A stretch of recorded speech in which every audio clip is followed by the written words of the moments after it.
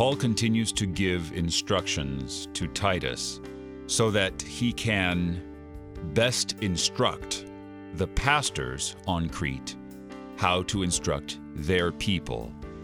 He continues in this by saying in verse 8 of chapter 3, "The saying is trustworthy, and I want you to insist on these things so that those who have believed in God may be careful to devote themselves to good works."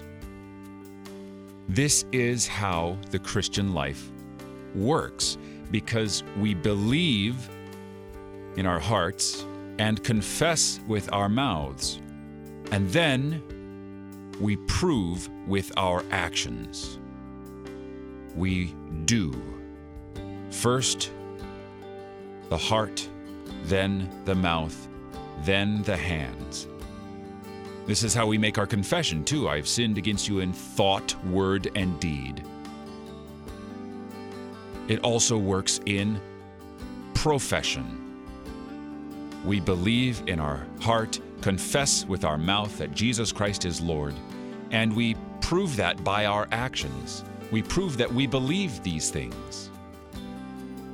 If someone says one thing and doesn't follow up with it, he is a liar. Do not prove yourselves liars, but be fastidious in doing good works. You're listening to Oratio, part of your morning drive for the soul on KFUO. Christ for you, anytime, anywhere.